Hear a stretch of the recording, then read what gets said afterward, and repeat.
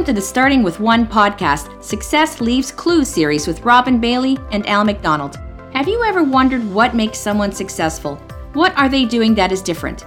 How do they achieve greatness? We believe that success leaves clues. In this series, we are interviewing very successful people from different walks of life to hear their stories. We'd like to remind our listeners that the views expressed in this podcast are those of our guests and not necessarily those shared by our hosts.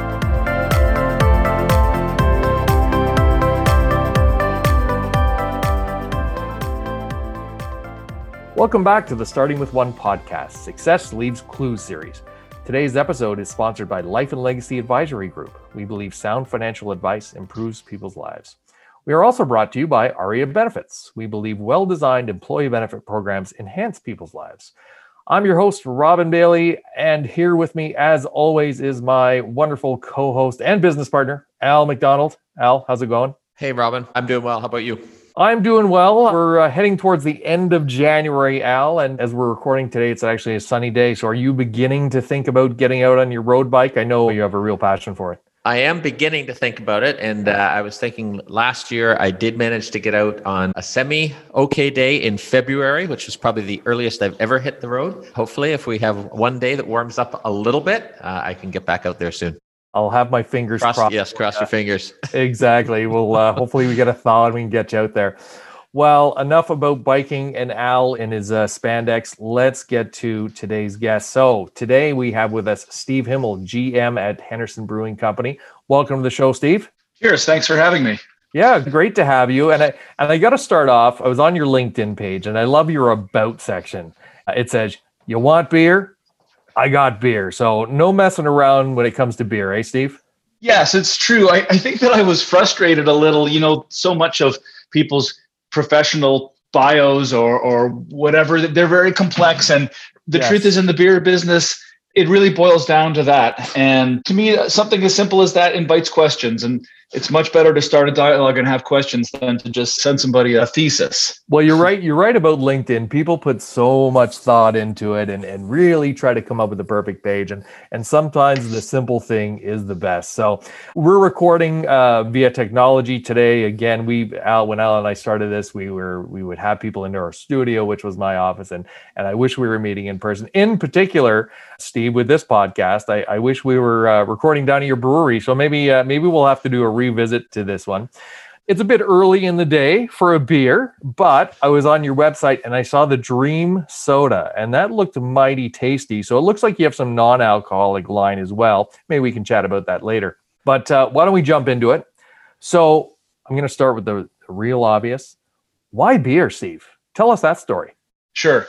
The reason is that from a very young age, probably around, I'm going to say 11 or 12, I began to appreciate the power that was in a beer. And what I really mean by that is when you think about our social construct, when you think about certainly in the Western world, the role that beer plays, it's a very significant one. And I remember being very young and my grandfather coming over, and my parents didn't drink at all. My mom had some wine occasionally, but there was never beer in our house. But when my grandfather came, magically there was Heineken in the house. And I remember my mom having this special thing just for my grandfather. And my grandfather wasn't a big drinker. He had one beer and he let me have a taste of it. And I thought it was horrible. But what I really appreciated was the significance of this drink. It was almost like my mom had made a special trip for this one thing to give to my grandfather when he came. And he obviously earned it or deserved it in some way. And as I grew older, I began to appreciate that beer is something that all of us, I believe, or the majority in Western culture, have some special role for, either celebratory or social or even intimate. I don't mean romantic intimacy. I mean, when two friends get together, sharing a beer can mean that you're going to talk about more than just the weather, if you know what I mean. Yeah, absolutely. And so that's the thing that has kept beer central to my person for my whole life. Now, of course, like anybody else, I enjoy drinking beer sometimes just because it's drinking beer, and sometimes drinking too many beers has led to both wonderful and horrible evenings. But for the most part, all through my life, beer has remained this calling card to a special kind of interaction. And I spent the bulk of my professional career as a marketing consultant.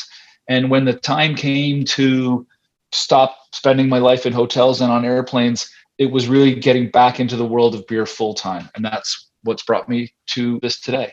So, Steve, give us a little bit of background on how you, or why maybe you decided to work for yourself and be an entrepreneur. You talked about the importance of beer, but why not just go out and get a job? What is it that inspired you to actually start your own brewery and go down that path as an entrepreneur?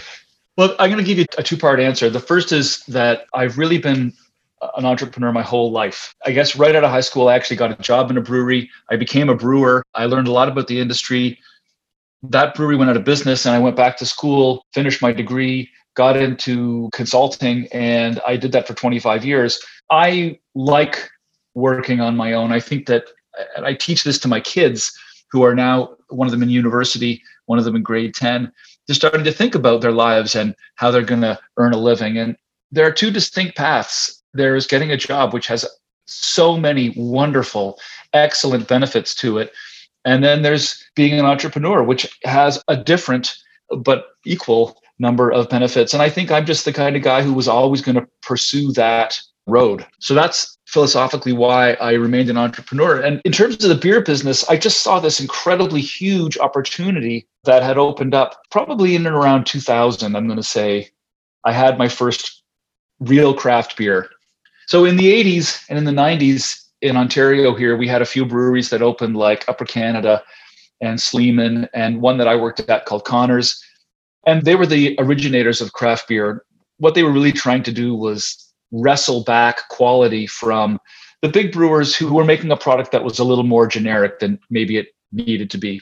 But in and around 2000, and mostly led by Americans, United States of America Americans, all of a sudden craft beer took this bold new step and really invented the category that we've come to know today.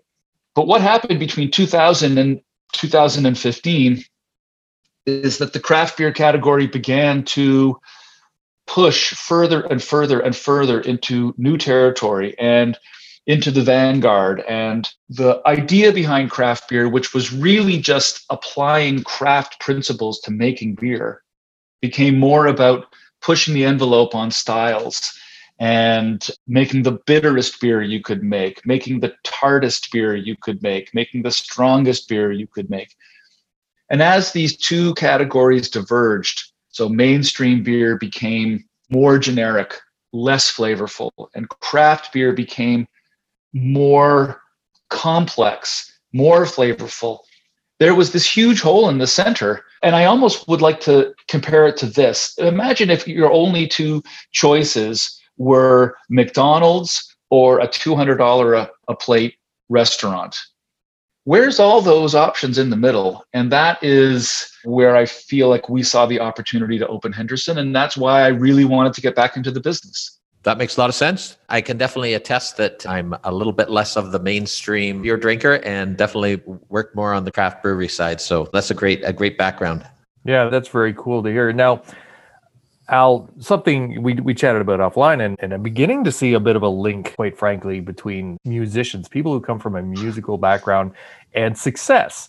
And it's interesting, the more people I talk to, I'm beginning to think, there's got to be something here. So, Steve, we chatted offline, when we first met, but you spent a few years as a professional musician playing around North America. What do you think you learned from that you're applying to your current business? Well, I would tell everybody, if you have the opportunity to be a professional musician, even for a summer, it really should be something that you should do. First of all, musicians are probably, for the work they put in, the least respected of any sort of profession. For the most part, the bulk of musicians put in an incredible amount of work and often find themselves playing in front of either tables or chairs or a handful of semi-appreciative people. And there's just so much work involved. And I think what it teaches you, first of all, it teaches you a number of things. One is perseverance. You realize that nothing will be handed to you. Absolutely nothing. I think a lot of people, particularly when you're in high school or university, you start to think about the things you deserve. And, you can start thinking about, when I get my first job, I'll make $50,000 a year and I'll buy this car. But that's not really how life works for most people. And being a musician, you learn that again and again and again. You realize that you have to fight for every moment of somebody's attention, and every bum in a seat you have to earn. And I think that that's a fantastic experience for people to go through. So there is that sort of perseverance. The other thing I think I learned, and this has been for me personally much more valuable, is you have to learn how to work a room. And I don't mean that you have to learn how to schmooze and walk into a room and talk about yourself or your product or whatever. I mean, you have to recognize a situation and you have to react to that situation. And it's a very important skill to have picked up. And I feel like it's really benefited me more than anything else that I've learned in my life. You know, I was just in a bar band and we played across the Canada and the US for 2 or 3 years, probably doing 100+ gigs a year. And you just had to learn the difference between tree planters in Thunder Bay and heavy metalers in Lethbridge. And how were you going to win those two crowds over? And sometimes you failed. But like I think any entrepreneur will tell you, you learn more from your failures than from your successes. And so it was an incredibly valuable experience for me. Seems like a pretty good training ground for becoming a CEO, running a company, dealing with clients, with prospects, with different people in your workforce. I'm not sure that my high school playing second trumpet gave me any any skills going forward, but it sounds like yours did. It is interesting too that we've spoke to someone earlier today and they gave much the same answer in terms of what it meant for them and how they used some of those experiences as a musician and moved it towards their business now. And then I think Robin mentioned that we're talking to another guest today and he's also a musician. So it'll be interesting to see if he has the same story. So Steve, tell us, where do you get your business inspiration from? Sure. I've been asked this question before, and I default to the same answer because I haven't found a better one yet. I think it comes from growing up as a Kiss fan as a kid. And I know that might sound strange, but what they achieved, I always find I can go back and read a Kiss book about the band, how they essentially invented a whole new category and redefined popular music, and how they were slated to be complete failures at the beginning, but persevered and changed and became incredibly successful. I don't think that musically they are the Beatles. And I don't think that from a business perspective, I have a lot of respect for Gene Simmons, who has Kiss coffins for sale, for example.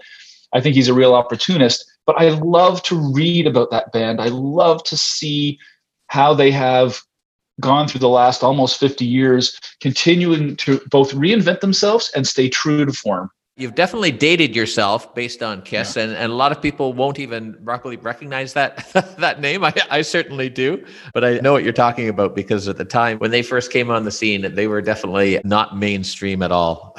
And the funny thing is, going back to the business, okay? So Kiss had one hit song, which was in 1978, I believe, and a handful of other small hits. That band has continued to generate millions of dollars in revenue, continue to remain relevant, despite the fact that they are rehashing kind of something that they did brilliantly for 2 or 3 years in the 70s. And again, as a business person, this is what is so incredible to me. They have maintained that relevance. They have kept their, quote, business moving forward. And I don't know if they're growing or not, but they continue to be among the toppest grossing bands despite their kind of irrelevance. I really have great respect for that as a business person. Yeah, that's very cool to see. And there's a couple of years ago, I don't know if you're watching it, Steve, but they did have a reality show going with Gene Simmons and his family. So I remember that. Yeah, I always found it amazing. I said, these guys just don't stop. They're they're still here. And I'm definitely on the younger side where maybe I shouldn't remember them as much, but I do because they keep going and they are still relevant. So, Steve, I just wanted to wrap up this episode with, I wanted to go back to you were chatting earlier about, you've got one of your children in university and one in grade 10. What's one piece of advice that you'd give to younger generations? So people like your kids who are not that far off from entering the workforce. What's a piece of advice that you'd give to them? It's probably going to be make the most of your 20s. Try everything. Love it. Yeah. There's probably a few pieces I hope to give them, but that is the one that would be the most important. Like, you know what? Start worrying about your career, your life when you're 30. In your 20s, try as many things as you can do. Fail as many times as you can. Walk as many roads as you can. And, when you're 30, you've got 40 solid years of work ahead of you if you want them. I think, making sure that you've sown your wild oats, both personally, but also in terms of your career, I think is an excellent thing to do. I think that's great advice for anyone. And that's, that's some of the challenges with school. I mean, you end up in university, and depending on where you go and what program you're involved in, you've got to make a decision pretty early on. So, with your career, you're right. You've got time, especially in your 20s, to figure it out and make sure that, that life journey, at the end of that journey, you're happy with what you've done. So, Steve, this has been a great episode chatting with you. Al and I love having these conversations with successful CEOs like yourself. I'm hoping we get to do one again. And as I said at the top of the episode, I'm hoping we get to do this one in person down the road. So thanks very much for joining us today and sharing your journey. What's the best way for people to reach out if they have questions for yourself or Henderson Brewing in general? Well, anybody can reach out to the brewery via our email at info@hendersonbrewing.com, but I'd be happy to field any questions. I'm steve@hendersonbrewing.com. And thank you very much for having me. I enjoyed this chat very much and wish you guys all kinds of success with this podcast moving forward. And of course, I look forward to having you for a beer. Hey, there we go. There we go. One of the many benefits of running our podcast. Well, thanks very much for joining us today, Steve. And thank you. Really appreciate having you again. That does it for today's episode, folks. Really enjoyed the conversation. I hope you did too. If you have any questions for Al or myself, please feel free to give us a call or by joining the conversation on LinkedIn. Success leaves clues, as we've seen. And remember, it all starts with one.